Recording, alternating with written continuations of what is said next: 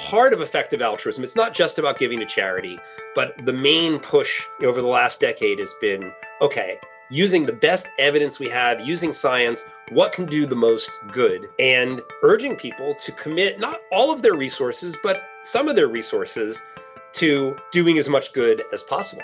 And that's effective altruism in a nutshell. All right, welcome back, everybody, to the Rome from Home podcast. I'm your host, Chris Gerard, the founder of Rome, joined by co-host, today the host, Dr. Terry O'Connor, the founder of Adventure Activist, which is our main sponsor here on the Rome from Home podcast. Incredibly grateful for their support as we move through this season 2, where we really explore effective altruism. And that is the mission we have in this season. And so far, I have learned a ton about how to approach the subject of doing good. Terry, you study this, and yet we're still learning every episode, aren't we?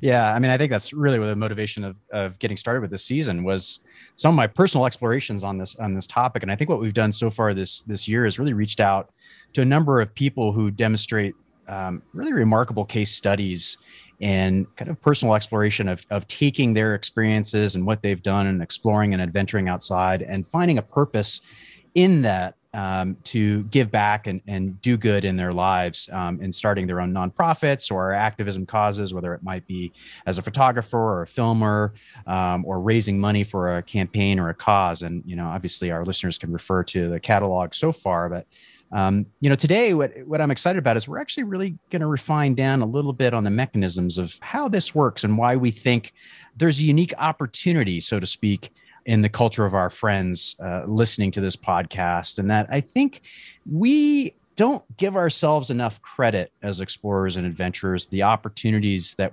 we have. I mean, certainly we bear witness to some amazing parts of the world. And I think that it impacts us on a personal level, as far as it makes us think about our lives and where we'd like to go. But I think there's a little interesting benefit that's not often talked about, and that it can orient us to want to do good for others and for the rest of the planet. And so many of our guests have experienced this to a degree, I think.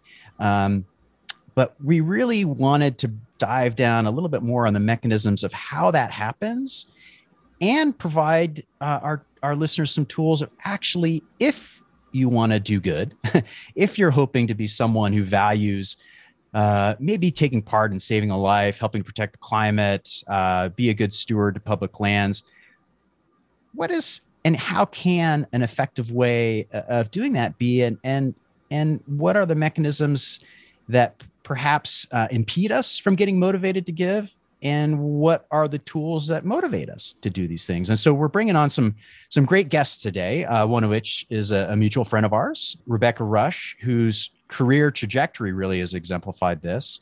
And I've had the pleasure of speaking with Dr. Josh Green, and he's a professor at Harvard. Not usual a guest you'd expect on a podcast like this, but we've had some really insightful conversations about the psychology and the motivation beyond doing good. And he's got some remarkable work and a remarkable tool he's developed that we're going to share with all of you that I think you'll find really, really interesting. Yeah. In this episode, if you don't remember anything else, remember the giving multiplier, this tool that Terry just referenced that Dr. Josh Green, he tells us to call him Josh, but has developed, and the story of how that's been developed, which I just think is so helpful as we navigate this idea of how to both be effective and make ourselves feel in a way rewarded in the process of giving, because we're all usually, and you guys get into some great examples in this episode, we're very motivated to move towards those things that we have an emotional connection to in one way or another. And yet when we look at the data behind, anything, sometimes we find that there's a bit of a conflict or a rub between the things that we might care about and actually having an effective outcome. So I think that in what Josh has done with this tool, and the way that you get into it in this episode about how to sort of satisfy both of those things, and how they have looked at and the experiments that they've actually run on a psychological level to have better outcomes for the most number of people, and at the same time keep people fueled, the givers, if you will, fueled with the feeling of actually, having an emotional connection. So that's a lot of word salad there, but I think you'll see the way that Josh describes it in this episode is fantastic. And having Rebecca on is always a pleasure. Her journey on the bike and as an athlete and coming to this place herself is something that we talk about, or that you all talk about in the episode. And again, that outcome of this really palpable idea of how doing good actually creates the most joy on a long-term basis. That's another thing that Josh talks about. I think that everyone can feel this, and you talk about it too in this episode, Terry. The idea of sort of chasing the next peak or chasing the next level of experience, success, achievement. And that it's well known, I think, that there are many people who get to that mountaintop and then they just want another mountaintop. But there's some psychology that will be revealed in this episode on how helping others doesn't fade in the same way that perhaps personal achievement does, which I thought was another great takeaway. Yeah. So great lessons here. I mean, Josh obviously is a very successful and celebrated educator at Harvard, won multiple awards. Don't be intimidated by this. There's some really easy to understand concepts the way he explains it. But I really think the bottom line for our particular audience is that we do want to share and convince you that really adventure and exploration is a legitimate vehicle for doing good. And I think you'll find that Dr. Green agrees with us and is really trying to help us all understand how to do good better. All right. Well, and before we get started, just a couple quick words on those that make this possible. We've got 2 sponsors this season. Roam Academy, that is the Roam Premium membership that we have launched to inspire, educate, and activate adventure with purpose. So if you join as a Roam member, you get access to dozens of classes and lessons on everything from rock climbing and surfing to photography, cooking, mountain biking, gravel biking, fitness, some of the greatest instructors and icons of the outdoor world, including Jimmy Chin, Rebecca Rush, Sasha DeJulian, Ian Walsh. Mike Horn has a class on achieving your dreams. It's deep content. And in addition to that, we have events and community gatherings online and offline. And we're really trying to bring the community together around this idea of adventure with purpose. So it's how we keep the lights on.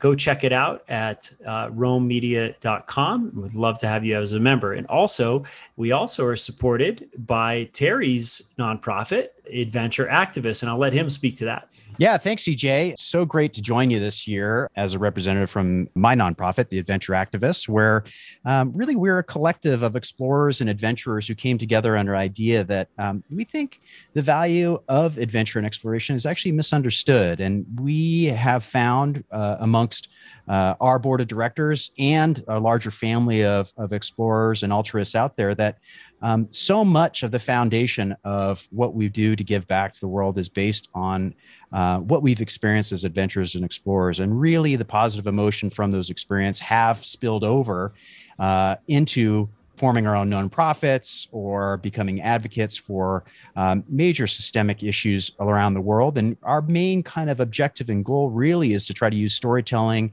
this medium of case studies amongst other adventurers that are doing good work in service of the UN Sustainable Development Goals. So all of our episodes in this season really are focused on those goals and what our guests are doing in good service of those goals. So we really try to outline solutions and really empower people to understand that what you think might be a little selfish enterprise, your trip up the mountain or along a mountain bike expedition, actually, I think does have value in doing good. And every episode we try to hit on that. So, so great to partner with you on this going forward. Let's get on to the conversation. Hey, everybody. Welcome back to Roam from Home. I'm Terry O'Connor, your host. And today I'm joined by guest co-host, my friend, Rebecca Rush. Hi, Rebecca. Hi, Dr. T. How are you? I'm great. Good to see you, although virtually, even though you live just a few miles down the road. Well, for those of you who don't know, Rebecca is an adventure athlete, 7-time world champion, best-selling author, activist, and founder of the Be Good Foundation, and an Emmy Award winner. So, Rebecca, please, maybe for our audience, you introduce yourself just a little bit more about just your activism and work, if you don't mind. Sure. Thanks for having me, Terry. I'm really excited to talk today to the good doctor here. But I'm Rebecca Rush. I've been an athlete my whole life, an explorer. And really recently, my passion is turned towards using my sport to give back and to encourage more people to get in the outdoors. You know, the outdoors is a healing place for a lot of us. And so I run an events company that gets people outside.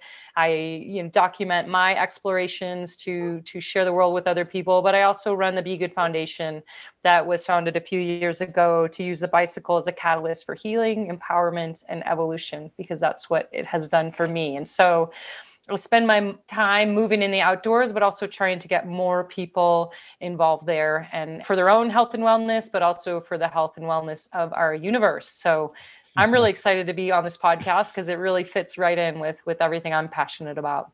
Well, I'm excited we could finally connect for one, Rebecca. It's awesome to have you. And our guest today is Dr. Josh Green, a professor of psychology and member of the Center of Brain Science faculty at Harvard. And his focus is on moral judgment. And he's really an expert on effective altruism. That's why I reached out to Josh a little while ago. So he's going to teach us a lot about really how we can do good better. And Josh, I'd love it if you could maybe introduce yourself a little bit more and maybe highlight a little bit more of your work that may be pertinent to share. Yeah, great. Well, first, thank you so much for having me on. It is just a great pleasure to be here, and I'm really looking forward to talking to both of you today. So the work that I do is kind of at the intersection of philosophy and psychology and neuroscience, and I'm interested in understanding how moral thinking works and how we can use an understanding of moral thinking, or as we sometimes call it in the lab, moral cognition, to make the world better and to get us to make better and wiser choices. We'll be talking about some of the research and projects and how that relates to Roam from Home sort of questions and goals. Great. Thanks. Well, it's really exciting to have you on. It's not often you get this collection of people in the same room together, albeit virtual, to chat a little bit about these things. And I think our navigation point here, our star in this, is the reason why Rebecca and I have come together, and also CJ at Roam for Home. And kind of the theme of this is that we actually kind of believe that there's a unique opportunity or a niche for those of us who are in this world that we would call ourselves perhaps adventurers and explorers, those who are privileged to do the things that we've done over the last few decades. And that it actually can be not just a selfish enterprise, but it actually is kind of a legitimate vehicle for doing good. And we're doing our best to kind of cultivate this collective moral culture within our audience where, this purpose of doing good is actually the new normal. And so in that, I think it might be best, Josh, I know we've talked just a little bit before, but I thought it might be best for us to, both Rebecca and I, will share a little bit of stories about kind of our backgrounds and own personal journeys, and then talk a little bit about how that's motivated us to do the best work in philanthropy we can. And then we'll kind of carry on from there. So I often hate having to always reference back to this, but I do have, as a number of our guests have had, a lot of experience in the mountaineering world and exploration, adventure, and often used perhaps too much as a metaphor, but Everest is a place that I've been a number of times. And I will say that in my background, even before I became a physician, I had the fortune in the late 90s to be invited on an expedition that was actually founded by Brad Washburn at the Boston Museum of Science. And it was a finish of a cartography exploration with National Geographic. And it was an amazing opportunity. And it was at a time in my life where I would probably describe myself as really being fully invested in wanting to be an adventurer and explorer. I thought that my future trajectory was going to be as a guide or maybe a climber, or I would hope to do more work for National Geographic. And I found in my early 20s, as it was at the time, that there was something very magical and obviously very exciting about a world and this kind of rarefied experience. And I think there's a lot of positive emotions that come with that I think have been well described by, other psychology researchers like Mihaly Csikszentmihalyi, or this kind of concept of flow, like doing these like really amazing, immersive magical experiences. What I think I discovered on that first expedition in the late 90s to Everest, which is what is something that has been kind of, I think, well documented at this point in the modern era, decades afterwards, is that with these sorts of adventures, there's kind of two ways that I think people find value in it. And what made me a little upset and gave me pause about heading down in that trajectory full on is that I found a lot of unfortunate investment in kind of, I guess, ego-driven kind of objectives. Like, I was at the first time in my life in the early 20s, I had this magical opportunity to go with a scientific expedition, and I was on the third pole of the world, right? I was on one of the largest, greatest ice masses in the world, on the rooftop of the world.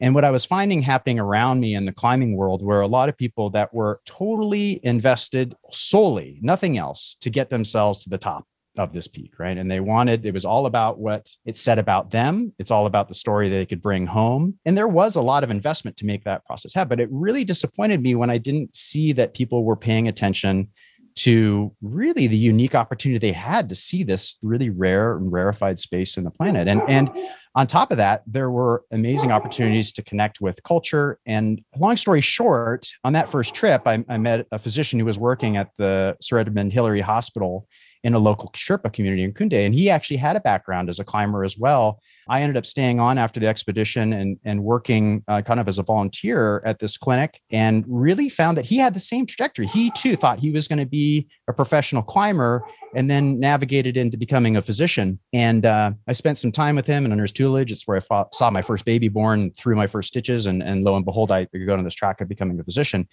And so what I found, which was interesting about all that, is that I think these experiences, these really kind of immersive experiences, whether we're actually going to be in a really memorable life experience, that's why we go on these adventures. Like, we will never forget them.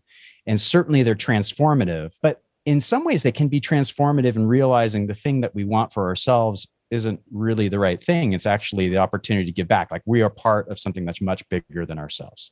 And I'll introduce this other idea of kind of being belittled, or the kind of this awe or overview effect, and how it might orient us to wanting to do good for the rest of the planet. Another story. But Rebecca, I'm curious, in taking from that, and I know you know a bit about my background, but you certainly were super successful as an athlete in so many disciplines in your life. And I'm wondering if there was a moment, or maybe a number of moments in your life, where you started to kind of transition about, or just think about, oh my gosh, am I doing this too much for myself? And perhaps maybe I need to start focusing a little bit more about what I've done and my platform to do good for others, and when that occurred for you. Yeah, that's a good question. I mean, I think I had that liminal moment much later than you did, well into my 40s. And I have been an expedition ultra endurance athlete my whole life. And there's been glimpses of like teaching girls to bike ride, or obviously we're all giving back all the time. But really the big transition for me was riding, where my ultra endurance career collided with my family. And 6 years ago, riding the Ho Chi Minh Trail through Vietnam, Laos, and Cambodia as an expedition, but also to find the place where my dad's plane was shot down in 1972. And it was what started as my own personal story, quickly evolved into something much bigger. Like you said, connecting with a culture and connecting with a place. But really the realization that a war that ended 50 years ago is still killing people, and the bombs are still exploding. There's unexploded ordnance that my dad dropped that is still there, affecting daily life of these village people along the trail. And it was very clear to me that my career, my dad brought me there. My career, came to a culminating point there with him showing me that I could use my career for more than just personal podiums and stuff like that. And I came home starting to think about, what resource do I have to share? I don't have a lot of money to give to this, but how can I use my platform as an athlete to motivate people, to show people? And that's where the Be Good Foundation was launched.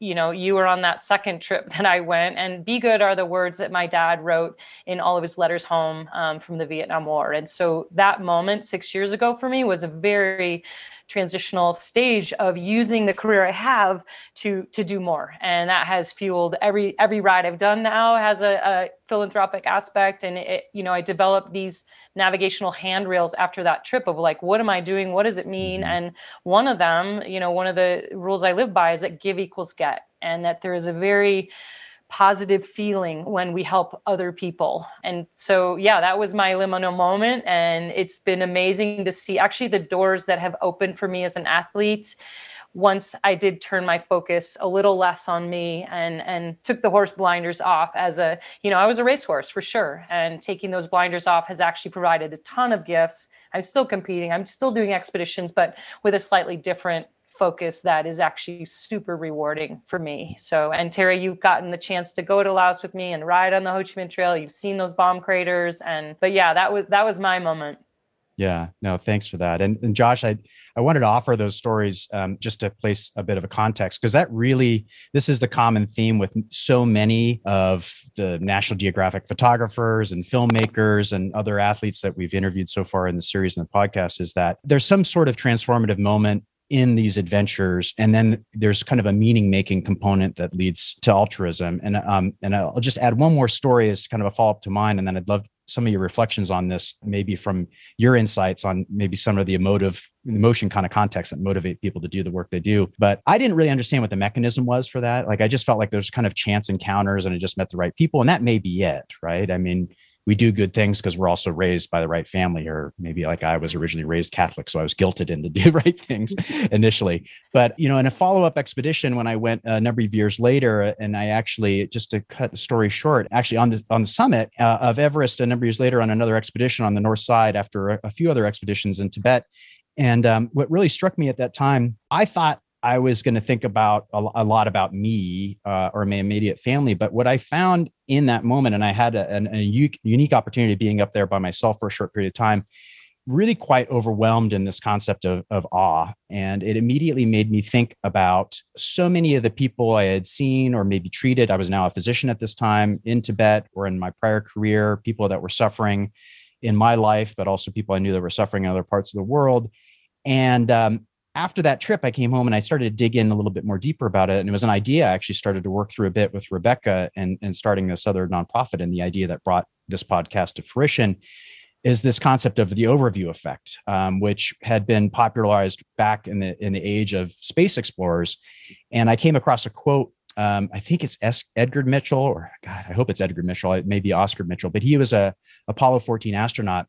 And there's this famous photo, right, of the blue marble, as it's called. It's like the first film photo of the Earth in its entirety from space. And they talk about the psychological state that you acquire in that state as in the benefit of a kind of perspective as an astronaut. And to me, I looked at my experience on the top of Everest as kind of a similar thing. Like, wow, what a really amazing, rarefied perspective. And he described that moment and described the overview effect as it's been popularized now is he kind of assumed this instant global consciousness and an orientation for the rest of the world. But on top of that, he also felt an intense dissatisfaction with the state of the world and this compulsion to do something about it just by seeing the Earth in its entirety in kind of a comprehensible way that seemed manageable. And I think the great follow-up about that, and I won't remember this verbatim, but I think he said something like, it makes you want to grab a politician by the neck and drag them in and say, look at that son of a bitch. And so I think what we are doing, and I guess I just really want to instill in our audience, because so many of the people out there, we do these things for fun, we're passionate about it, but I think we discredit what we have the luxury to do as these kind of frivolous things. But there is this shortcut. There's this opportunity to gain a perspective on the bigger picture and actually orient to just do good. And so now, after all that story talk, and I'd love to bring you in here because I think it's such a good context, and we'll talk about other ways to kind of navigate towards good. But do you have any insights or reflections on and kind of some of these, I guess, positive emotive states that could be brought up by some of these experiences that actually, in your experience, are really good, effective ways to get into people to charitable causes or philanthropy and altruism? Yeah, well, first, I mean, these are fantastic stories, and I can picture you on top of the mountain and you on the trail, Rebecca, in my mind's eye. My own version of this is much less photogenic and maybe sort of more abstract. But maybe I'll tell a little bit story of how I got into this conversation. So I started out in philosophy and was really very interested in philosophy, just thinking about these questions and trying to answer them and argue my way to the answer. And I love being a philosophy student and having that kind of pure intellectual experience, but it can also be kind of solipsistic. And part of what I realized, my experience in philosophy was, we say, well, this seems right and this seems wrong. So any theory that's the correct theory of morality is going to have to say this is wrong, but that's right, trying to sort of fit the theory to the data. But the data are your feelings. They're these judgments about what's right or what's wrong. And I realized that we didn't really know enough, I thought, about our own thinking, about moral psychology. And so I had started learning about what we knew about the brain and decision making in the 90s, which is a lot less than we know now, and made some connections between dilemmas and puzzles in moral philosophy and what might be going on in our brains. And that set me off on this path of becoming a psychologist and a neuroscientist. And that was one step closer to the real world, that in trying to answer my own sort of philosophical questions, it also generated this knowledge that was interesting scientifically, but also resonated with a lot of people. Just, I would love to talk to people about trolley dilemmas, if that's familiar, and things like that. And that's what I was working on and trying to understand our moral thinking in terms of that. So that was sort of one step closer out to the world. And then about 5 or 6 years ago, I decided, I've been working on this philosophical and psychological stuff, but that's ultimately about trying to understand these tensions in our thinking. But none of this is in any sort of straightforward way really applying my philosophy, right? Mm-hmm. And so a few years ago, I decided, all right, I'm going to start using the tools and knowledge that we have to try to work on projects where I can see a path to doing measurable, observable, concrete good in the world. Mm. And that's led to a couple of different projects, one which I don't think we'll be talking about today, and I can't talk about results anyway, which is on cooperation across political lines. And then the one which we are going to talk about is this work on effective altruism and giving multiplier, and trying to understand people's moral motivations and figure out how to channel those motivations so that you can take what people are most passionate about and channel it in a way that doesn't just give personal gratification, but that also spreads that gratification, not just some, but as much as possible. And so that's in this abstract way, without any beautiful pictures from the mountaintop. That's how I see this, tributary flowing into that river. Yeah. Let me follow up maybe with another story about this. I guess, again, it's a bit of a personal story about maybe how I had misnavigated this idea of personal gratification. I think it's come up in some other interviews you've done, Josh, this kind of concept of the good feels of doing good. Like you want to feel, I guess maybe the other terminology is often used is like it's salient, like it kind of makes sense to you, like what you're doing. Yeah. So I go back to my original story. It's a bit of the genesis of why I decided to motivate myself to become a physician and then eventually, an emergency physician. But I had another luminal moment, to steal terminology and vocabulary from Rebecca, where I had the fortune of going with a friend and colleague who also comes from a background of doing adventures and doing expeditions in National Geographic, but purely as a physician. And we were doing work in the slums of Calcutta. And this was about 5 years ago. And I have now been a practicing emergency physician for, I think, almost 10 years at this time. Obviously made a large investment. And clearly my sense of doing good was, okay, I've made this huge personal investment, and the good I can do is relieving suffering and taking care of patients. And so now I'm also going to go all the way across the world and try to integrate with this nonprofit that's locally based. And really, we're trying to reach out to the untouchable, the delete caste in these slums in Calcutta, provide care we can and integrate them into a healthcare system that they otherwise would have.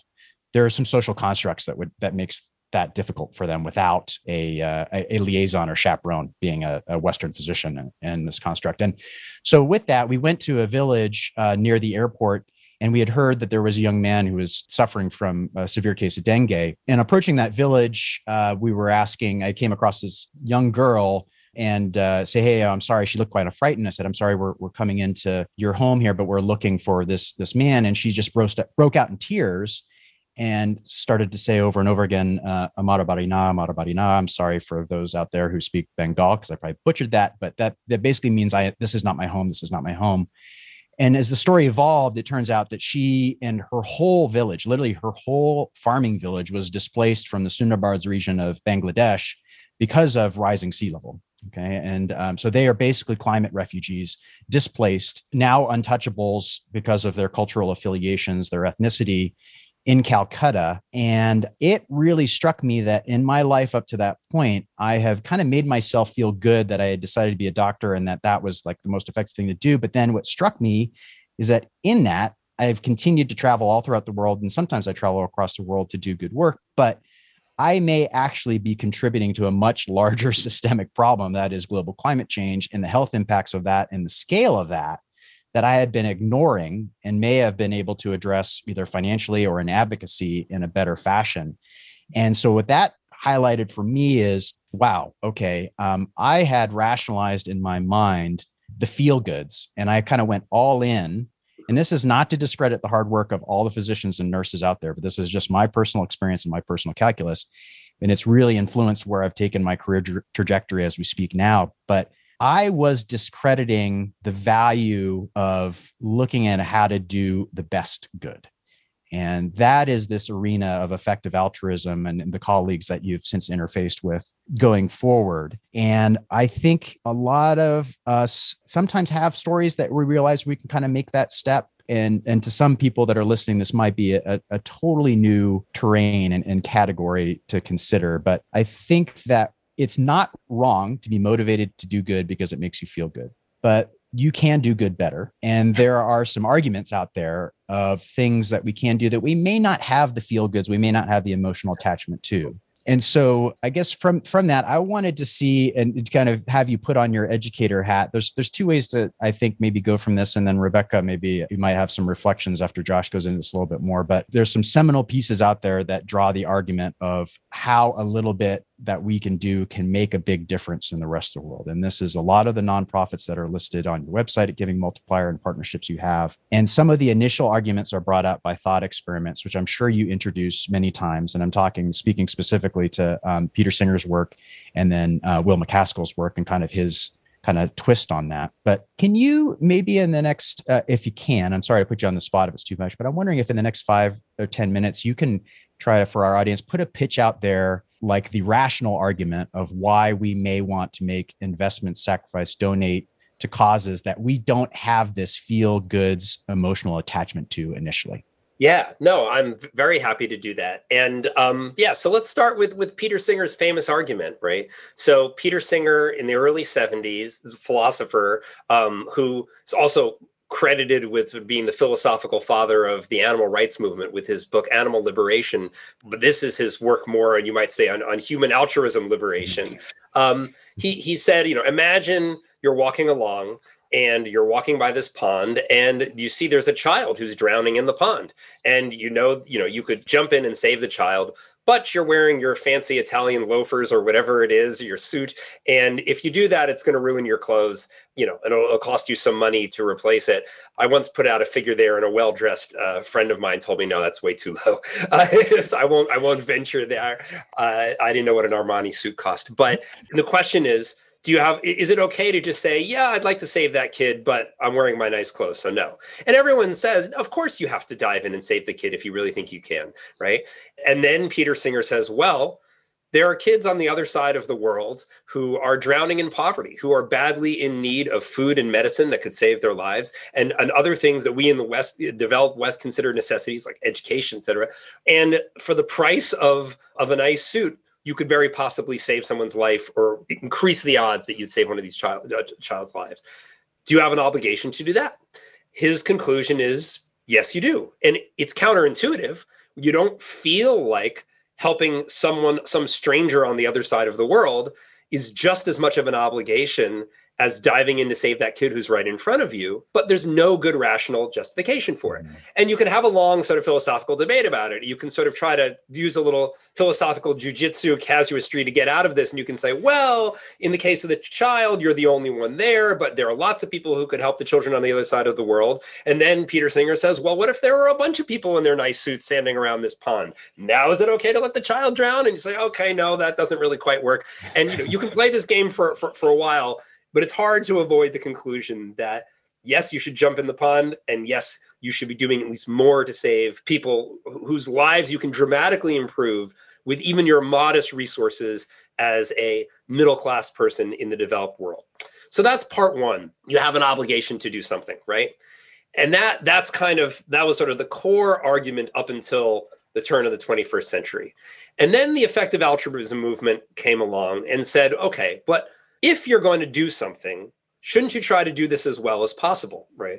And the philosopher Derek Parfit made this argument where, like, if you could save someone from losing his arm, right, or you could save that person from losing both of his arms, and it was just as easy to do both, even if it would be okay for you to not, let's say you'd have to risk your life to save them, right? You'd say, well, maybe it's okay if you don't want to risk your life to save someone's arm. But if you're going to do it, it would be perverse to only save one arm instead of saving both. If you're going to do good, do it as well as possible, right? Okay. Or to take Will McCaskill's example, if you're rushing into a burning house and you only had time to get to one room, and one room has one child in it, and the other room has 5 children in it, and you could go scoop up the 5 kids and get them out of the burning house, or just the one, it would be similarly perverse to only save the one child, right? So now we kind of have this argument, even though it doesn't feel like you have to, in the faraway child case, that may just be our kind of emotional button speaking and not something that really makes rational sense. And furthermore, if you're going to help, do as much good as possible. Now, taking this out of the realm of thought experiments to sort of establish the philosophical point, about 10 years ago, people started getting serious about saying, well, how do you do the most good? Not how do you solve this problem most efficiently or this problem most efficiently, but when you look across causes, which causes allow you to do the most good, saving the most lives or improving people's quality of life the most for as many years as possible. And this is asking similar questions that you have to actually ask in medicine, right? That when you have limited resources in healthcare, you say, well, if this surgery costs $20,000, should we reimburse for that when the money could go to preventative medicine that would prevent 20 people from needing the surgery in the first place, right? And you can't avoid those questions in medicine, especially at the level of public health. And you might say in morality, you have to ask those same questions as well. So a couple of hedge fund guys who are interested in learning, who were practiced in the art of evaluating investments. I don't care what the investment is. How do I get the greatest financial return? They had some money they wanted to give away. And they were like, okay, well, how do you do the most good with your money? That's the natural question for an ace analyst to ask. And they realized that no one was really generating those answers. So they started doing this research to try to figure out how do you get the most good bang for your buck. And then that research went from being a hobby to a part-time job to a full-time job. And they started this organization called GiveWell, which does incredible work and evaluates every charity that has a shot at being super impactful to see just how impactful it is. And they've directed millions of dollars over the years, hundreds of millions, I think at this point, or certainly tens of millions, to the most effective causes. And they're, as you pointed out, not necessarily the ones that are going to be as immediately personally meaningful as some things that might be because of your personal history or because of it's close to you in terms of your community or because someone died of this disease or something like that. But they do an enormous amount of good. And a lot of people think that the difference in the effectiveness of a charity, of a cause, they're going to be like differences in height, right? So like a really tall person might be 50% taller than someone who's really small, right?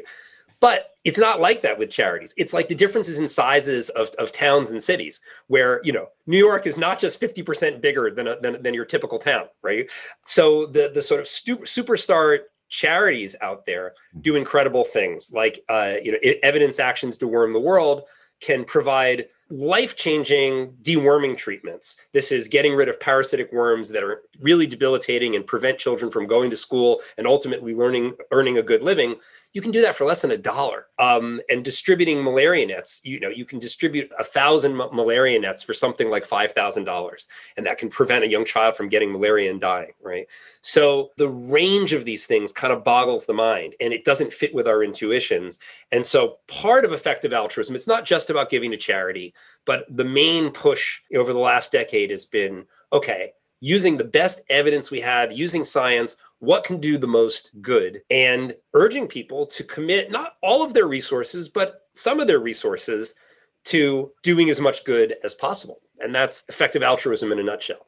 That's great, Josh. Thanks. That's a great overview. And I want to spin back to Rebecca here for a little reflection, because I think we've talked about. Let's just kind of review the chapters here. So there's often a personal story that leads to an investment to want to do something good, and in a lot of ways, that is the easiest way to get over this inertia and/or create the motivation.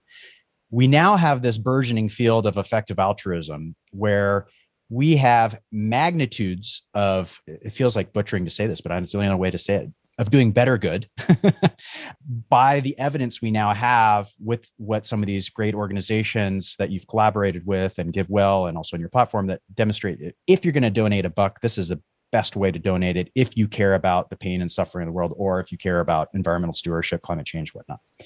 But what we have is a big gap and a motivational challenge here. And that is, I'm more inclined to want to help the neighbor I know down the street or be of service to something that's emotionally important to me. And there's nothing wrong with that. Then when you get in the game, and this is what I think is, and Rebecca, I'm curious if you have any reflections on this, but this is kind of a question and a statement to you. When you get in the game of you're making a priority of your life's purpose is trying to do good for the rest of humanity or the planet in the time you have, you start to become overwhelmed by the need. And yeah, I can give up my Armani suit to give, but there's too much to give to. And so how do I decide? And if I can't decide because I don't have an emotional connection to, how do I take that next step? And Rebecca, with your creating your nonprofit, I mean, you had this really effective and emotionally powerful story with your father and the film with Blood Road, which obviously got the accolades it did for good reason, because it is a very motivating story. But as you evolved in your world with altruism philanthropy, I'm sure you started to think about other partnerships. And with your last, fundraiser with the Giddy Up Challenge that you just did, you obviously brought other organizations in that, overlap with some values you have. But I'm sure there's moments where you feel, I don't know, I want to put words in your mouth, but here's some examples, like underqualified, overwhelmed, can't make enough of a difference, don't know why you would be in that business. Can you maybe give me some reflections of maybe just kind of what you've dealt with in your own kind of calculus over the last couple of years with philanthropy? Yeah, and what is so cool about what Josh is doing with the neuroscience is he's proving why we feel that way, identifying why we feel that way and giving us a guide, a path basically to make the right choices. And I mean, I think it's so fascinating right now with neuroscience is changing everything from how we make decisions for philanthropic decisions to, are we going to stretch that day or the choices that we make in our life are based on what's going on in our brain. And I think it's really cool what you've done with the giving multiplier, Josh, it's touching on everything that Terry says. And to take an example of what we've already been talking about, the big marble view of like all the help that is needed in the world. And you look at that and it's like, I can't do anything. It's too much. But then you take the Ho Chi Minh Trail and I sit with a villager, who is missing a limb because of unexploded ordnance. And the child is 5 years old, wasn't alive during the Vietnam War and has never known a life without bombs in his backyard. And so you take then that hyper micro view. And what the giving multiplier does, it's so cool, is that you've got to personally be invested. And you've proven that with science. You've got to feel something first. But then the next step is, I can have my charity, Be Good Foundation, can be involved. And then I can partner with the giving multiplier and be connected with another source that you're talking about of mosquito nets or malaria nets somewhere in the world with people that I'll never meet. And suddenly I'm starting to feel like, I'm not having a big impact, with my foundation. Even though I know if I impact one person, you see it, but there can be more. And I really love that about the giving multiplier because one, it's the science of what motivates us, but you bring in your personal story and then you connect to another story. And I think people need that direct feedback of I made a difference, but then also like, I don't know what else to do. And Terry knows I started a foundation with no experience other than this high moral feeling that my dad asked me to do something and I should do it. And so I'm learning from people like you of like, okay, I threw this against the wall. I have a foundation, but I'm starting to learn now through that path of all these other, why I was motivated to do it, but how we can do more. And so what you're doing is so fascinating to me, and it's so amazing, because then you suddenly don't feel like this one little person who I'll never buy an Armani suit. I don't have a lot of money to give, but I have a little, and I have time, and I have my influence. And I think that's an important thing for people to think about, is if you have the desire, the resources are there. And I know Corey's talked about it. He focuses in mental health because that's an area that is personal to him. So yeah, there has to be personal, but then it goes beyond the point. That gets you in the door, but then it's like, I want to do more, but I don't have a lot, but I want everything to go a long way. And yeah, I want to save both guys' arms if I can, instead of one. And I mean, I think it's so cool that you've created this platform, but that there is scientific reason behind how we make our decisions. And I think we're in a really exciting time in our world where people are looking at the brain, and they're looking at why we do what we do. And maybe you can explain why Terry and I go do these ultra endurance crazy things a little bit better. I'm trying to understand that too, but mostly I want to say thank you. And for the people out there, find something personal that brings you in the door, whether it's sport or climate or whatever, but then the door is flung open by people like the work that you're doing, Josh.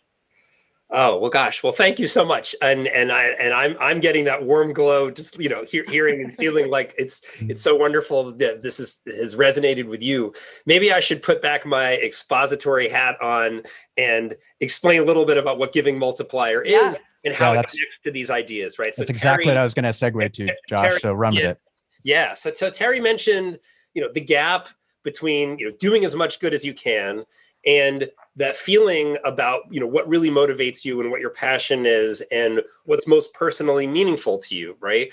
And this is something that I've struggled with, even having signed on intellectually to, do as much good as possible.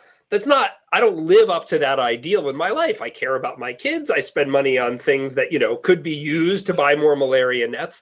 And how do you make sense of that, right? And for a few years early in this process, when I got to phase 3 and I was like, okay, I want to use my research to try to do something good.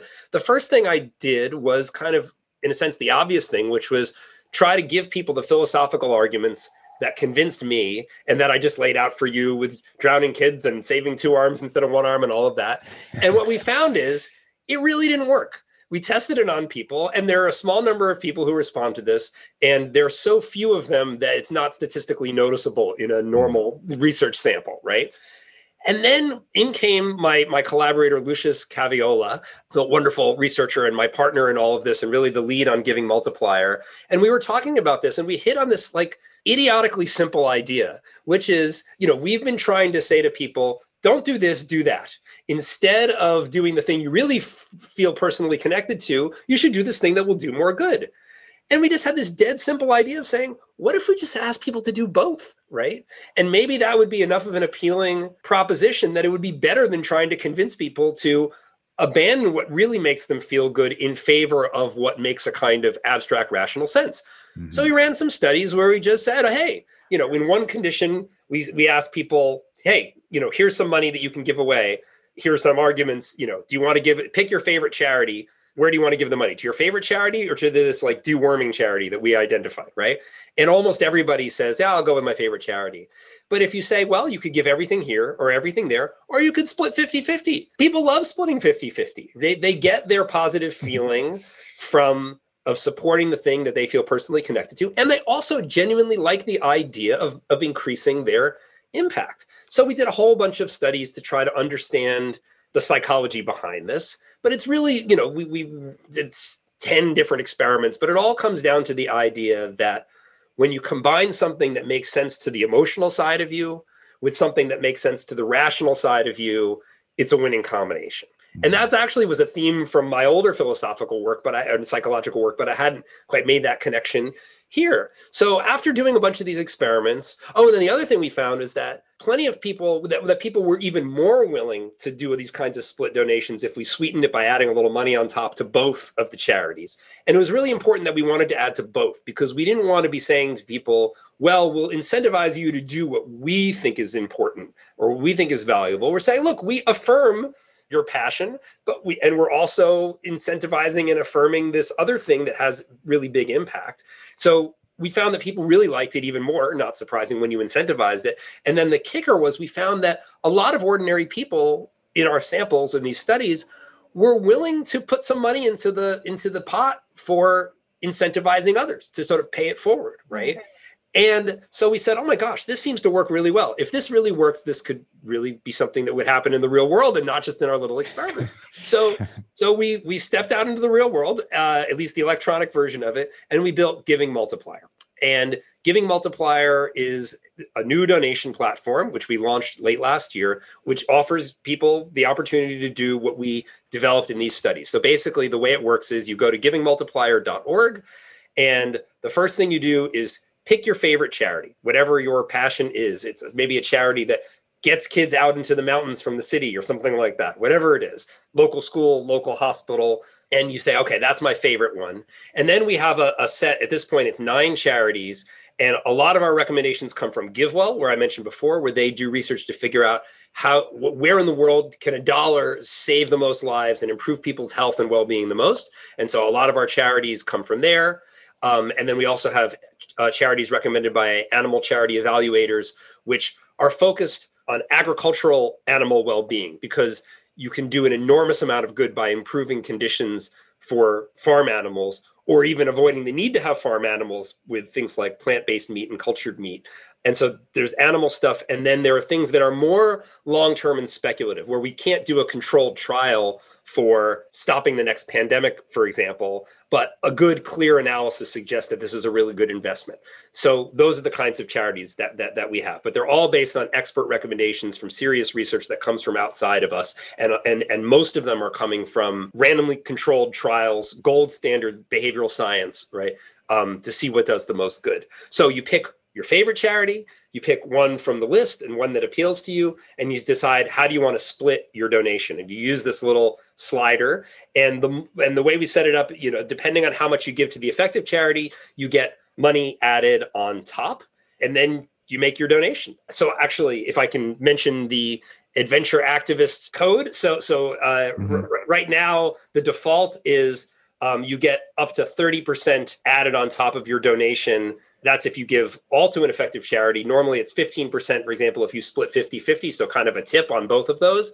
But we are doing a special promotion for this podcast and for Adventure Activist, where you get a 25% add-on for a 50-50 donation, and it can go up to 50% depending on how you do the slider. And so that's all one word, Adventure Activist. And if you put that into the little box there, or follow the special link, which you may be able to find now, then you get an even bigger add-on. But since we launched this in the fall, we've been bowled over by how many people have taken us up on this offer. So since the fall, we fundraised over $500,000.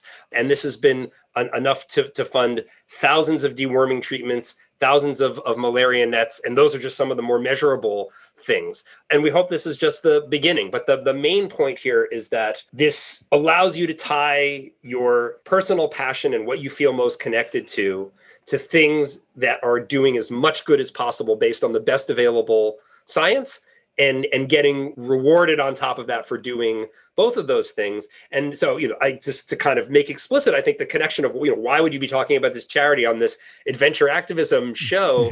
It's all about, as you said, tying your passion and the stuff that really gets you out of bed in the morning, and then using that as a lever to look beyond just what makes you feel good and do as much good as possible with your resources as well. Yeah, it's so cool, Josh. And I guess since you're now externally validating this in the field, so to speak, and actually seeing it play out. I mean, are you?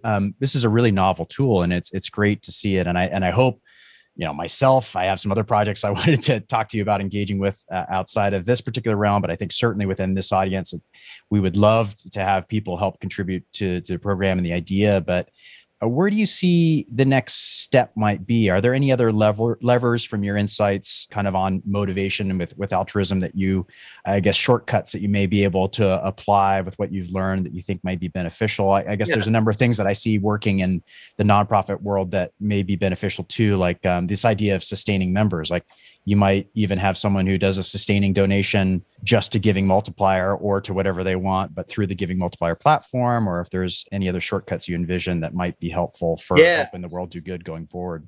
Yeah. So, I mean, on that important specific point, we are working, this is all new and we're operating on it with a very small group and some volunteer labor, but we're working on implementing a recurring donation. We now have a refer a friend option. So this is new, like as of a week or two ago. Oh, cool. Now, when you give a donation, you can not only make the donation, but you can enter an email for friends who are like-minded and who might be interested. And then they become part of your chain. You can start this chain reaction and other people can have the same experience of supporting something they really love and something that they really think makes a lot of sense, and getting the booster on top of those two things. I'd say, in terms of more broadly, I think there is a broader philosophy behind this, which is that you need to meet people where they are, right? That if you want to change people's minds, if you want to change people's hearts, you need to say, well, what do they want? What do they care about? And how can if I have some goal, how can I integrate my goal, whether it's my personal goal, like as a business person, or in the case of Giving Multiplier, goal of doing as much good as possible by supporting these blockbuster, super effective charities. But whatever it is, you'd say, well, what gets you out of bed in the morning, and how can I integrate what you're doing with that, right? And I think you can see this in other aspects of philanthropy, right? Is that you could look, let's say, at choosing a career, and 80,000 Hours is a wonderful organization, an effective altruist organization that helps people find careers. And in a sense, they take a Giving Multiplier kind of approach. They don't just say, well, here's the career that does as much good as possible, do that. Instead, it says, well, what are you good at? What do you love? What gets you up in the morning? And then you also think about, but what could really allow you to do good that wouldn't otherwise get done, right? And help you find a path that speaks to your heart and motivates you, but that also isn't just about your own individual rewards. It's about expanding the circle. And with some of I think you see the same strategy with some of our charities, right? That when you think of a charity that's designed to help animals, you don't think about things like plant-based meat, right? You think about volunteering in an animal shelter or something like that, right? But what plant-based meat does, like Impossible Meats, Impossible Burgers, is for people who are kind of on the fence about this, they sort of get the argument, but I really do love my burgers, right? If you can make a burger that tastes as good or 85% as good as your favorite ground beef burger, then now you've made a real difference, and possibly made a real difference on a huge scale. But it's finding a way to give people what they want in a way that promotes animal welfare. Now, I'm not saying that's the only way to help to reduce animal suffering, but it's not an obvious strategy, right? It's not what you first think of when you think of reducing animal suffering, but it's very much starting with this idea of, well, the people who I would hope to persuade, what do they want? And what can I offer them that would bring them closer to the world that I'm trying to create? I do a couple of thoughts. Actually, Rebecca, did you have any reflection there? I thought you might have something to say. I love that it's all based on psychology. You're exactly right. We're not going to change people's brain behavior, because our brains operate in a certain way. We make choices in a certain way. And so meeting somebody where they are, or providing them tools that are actually, they're motivated to use. It sounds so simple, like you said, that it's like, this is all really obvious, but it's based in the science of psychology and why we make choices that we make. Part of me meeting people where they are, I meet them in the outdoors. And then we go on a bike ride basically, or go outside. And then that takes them to the next place of, protecting the outdoors, or, taking care of their own personal health and wellness first, which everybody wants to do. We need to, our mental health, our physical health for a lot of people begins with movement and outside, but then they take care of themselves. Then they want to move on to the next level. And it sounds a little bit like how you design the Giving Multipliers. First, you do the thing you want to do, and then you're brought into a bigger concept. And I just love that it's all based in psychology, and that's why it's working. Yeah. This reminds me what you said about meeting people outdoors. It reminds me of a story from my younger brother is a child psychiatrist. And I remember him telling me this story. When he was in training, he had this patient, this kid, who was just really hard to get through to and just didn't want to talk about anything. And my brother was just like, you like basketball? And he's like, yeah, let's go play ball. And he just went and played ball with him. And for a while, they were just playing basketball. But after playing a lot of ball together, first they'd chat a little bit while they were playing. And then finally, that established that connection and able to open up and really make progress in what was going on in this kid's life, right? And it just made, when you said like little meeting people where they are, and in your case, outdoors, it just reminded me of my brother, the psychiatrist, taking this sort of non-obvious move and getting out of his chair to find a way to connect. And these moves aren't obvious, but they're becoming more and more obvious with neuroscience and the work that you're doing, as we are seeing there's a different path. If we follow what our brain wants to do and tells us to do, that it is a path that is becoming more obvious. And I think that's a really exciting development with the work that you're doing. Yeah. Oh, thank you. Yeah. And what I'm kind of hearing here is I'm in my mind, I'm trying to summarize everything I've learned and digest a little bit. I almost see there's, we want the consequence to be doing the best good possible. And as obviously from your background, from the research that you've done previously, you talk about these disparate mechanisms. They're not exactly the same, but they lead us to where we want to go. With this particular thing you're talking about, I see that, it's okay to utilize the tools that bring in the hook. They get someone interested or get them emotionally motivated to want to do something right. And that may be joining them on a run, playing basketball with them, going on a bike ride. And sometimes it's just telling a compelling story that relates to that person. Yeah. Where I think we are now, and what's so exciting about the work you're doing and just exciting about just for me personally, as I think about the next stages of my career and my life, is that it now seems not only have we been introduced to a hook, we've been introduced to a lever. And that lever is like, it's amplifying the magnitude of our intent, but we would never be motivated to pull that lever if we didn't have the hook that kind of drawed us into that tool first. Yeah. And for us that are trying to motivate, like someone like Rebecca, who's using her platform and trying to motivate other people, not only to donate to what she's passionate about, or also as she wants to share this message to people that are in our position. And if I'm talking to other physicians, is there any other bits or pearls of advice you think you could share with us, informed from what you've learned about, motivation and behavior for good, just in conversations going forward and our work going forward, that you haven't addressed so far? I'm not sure if I have a new one, but I want to really highlight something you said, because there's a phrase there that I think perfectly captures everything we're talking about here, from it being an adventurer and doing as much good as possible. And that's a phrase, personal best. That to me really, really ties it all together and addresses this other question of how do you stop from being overwhelmed, right? Yeah. When there's so much that you can do, and no matter what you do, it's always going to be a fraction of what can be done, right? And we get pretty good at applying this in certain domains of our lives, but when you're confronted with this new opportunity to, oh my gosh, I could change someone's life with a deworming treatment that costs less than $1. How can I ever spend $1 on anything else, right? That you have to also be kind to yourself. And something that Will MacAskill has pointed out is that the best frame of mind is not feeling terrible about yourself because you haven't done more.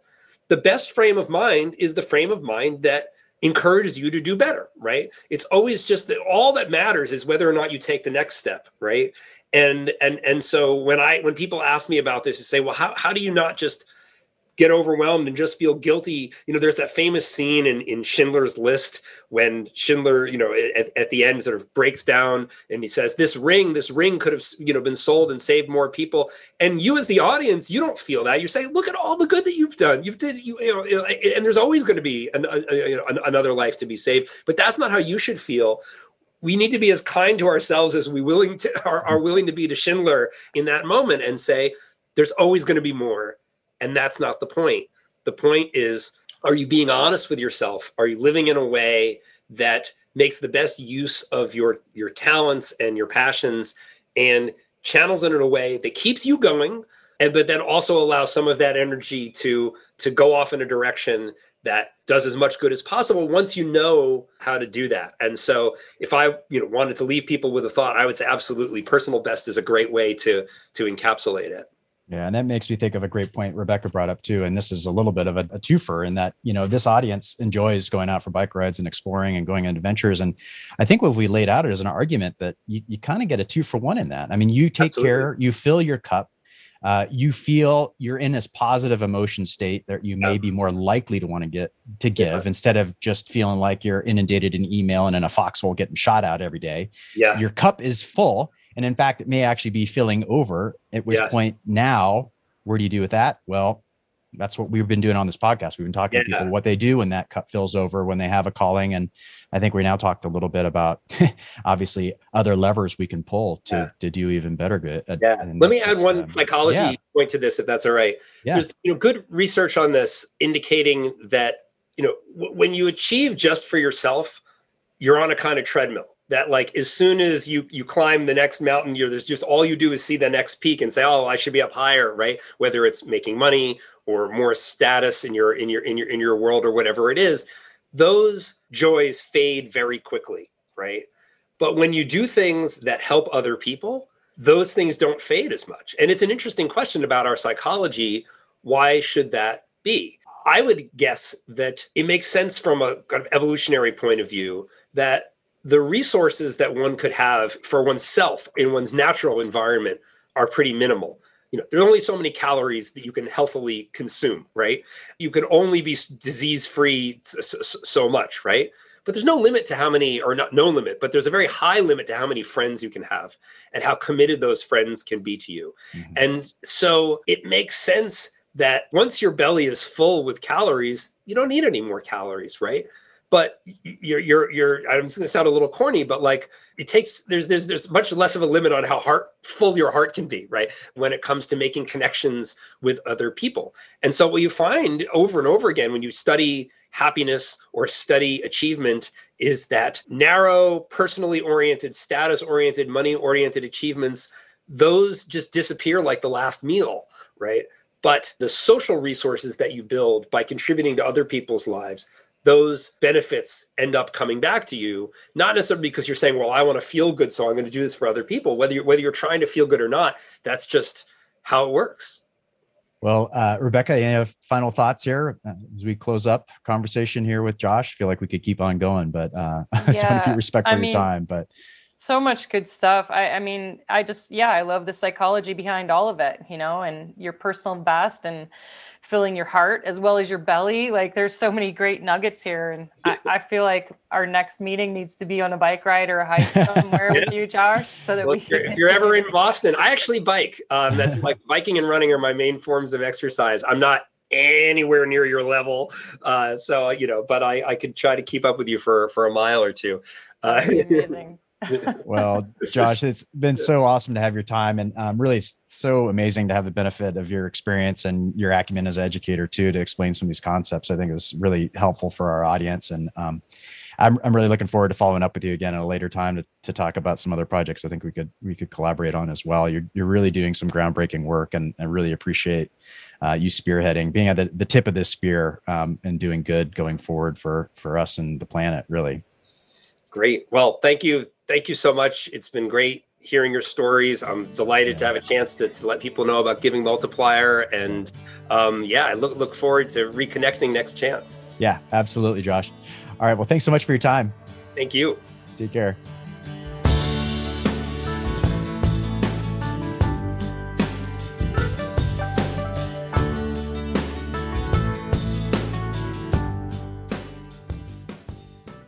Well, cool. What a cool conversation, and really interested in, to really have access to such a great educator and really innovator in this place. And really nice to have some of Rebecca's reflections and her own personal experience as well.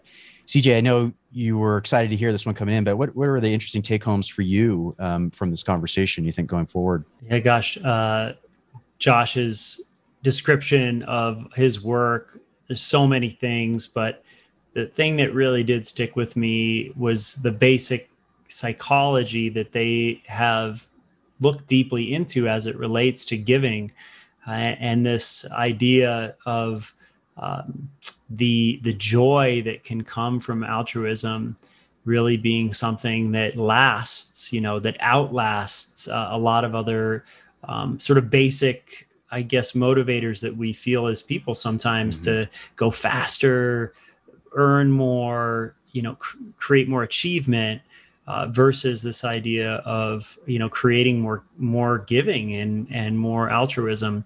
And the combination of those two things, that and how they have created with givingmultiplier.org a way to give people the optionality of both satisfying emotional connection and having the biggest, greatest outcome. I mean, it's just brilliant. It's so, and you know, it's good because it is so simple, right? You can describe it. So that was what I took away. I mean, there's so much between all of you. Rebecca had amazing insights on her experience too. And of course you always do. But I think that those 2 points from Dr. Green really hit home for me. And so cool to see him light up when he's realizing that it's working. I know, like that's so cool. You know, he's like, oh, it's working, it's alive, you know, and that, you know, I mean, I think one of his quotes there was, you know, it's like this science stuff works, right? Like that the data is pointing to a certain thing, but then to see that science applied and actually see how it's working in that people, the effect it's having on people and their action. I just think it's brilliant. It's such a real honor and pleasure to have him on the podcast. And thanks, Terry, for attracting him in one way or another and getting him on. I think everyone's going to enjoy it. Yeah, it was cool. And I will highlight again this concept of personal best. And really, I think this is the right audience in that, look, we can really double dip and we can go out and do the things that I know all of you out there are passionate about, mountaineering, climbing, riding your bike, going on a exploration somewhere in the remote corner of the world. And although that might seem like a selfish enterprise, I think we've outlined that there's an avenue there of doing good. And you know, we do these things because we want to live a purposeful and memorable life. And I think the other value added is that in doing that, we have a way to also do good with what we see and hear while we're out there. And that adds more happiness to us. So it's a personal multiplier as well. And so I hope people take some of that philosophy home with them. But let's definitely give kudos again to Dr. Josh Green and all of his work at Giving Multiplier. He mentioned he gave me some free PR for Adventure Activist during this. But again, if you go to our website, theadventureactivist.org, we'll have a page built up by the time this goes live that will link you directly to Giving Multiplier. As you heard from Dr. Green, they've established an increased matching fund for people who access the site via our website, where, again, you can look up any nonprofit organization that has a 401c3 designation, decide to give to that, and then step through the process of using the multiplier to see how much additional money you can get from that organization. You can scroll through their vetted philanthropies that have been reviewed by experts that are founded on evidence. He talked about Give Directly, which works on deworming. He talked about malaria work. There's for those who are climate oriented, who I know many of us are in this audience, there's a connection to the Clean Air Task Force, which is doing some amazing work in policy in regards to climate change. So please go there. And of course, you know, CJ and I are nearing the end of this experiment. And I hope it's been meaningful to any of you out there listening. I hope it's inspired you to do some of your own adventures or good work.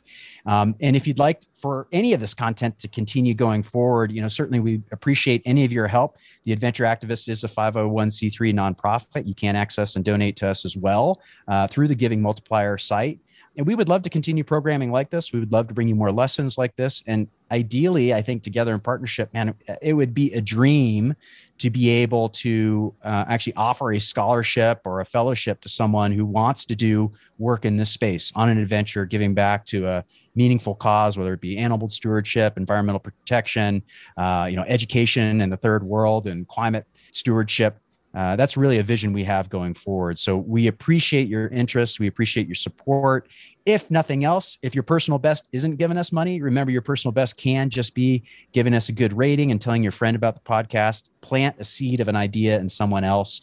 You know, we are all a collective of people that are, you know, we're positively minded. We do want to make a good difference in this world. And if this has been helpful for you, it might be helpful for somebody else too. So please share the word. And awesome to have you guys engaged and listening to what we have to share. Well said, Terry. Thanks for joining, everybody. Go check out givingmultiplier.org and adventureactivist.org. And you can find us at romemedia.com, all of the socials at Rome and so on. Thanks so much. We'll see you next time.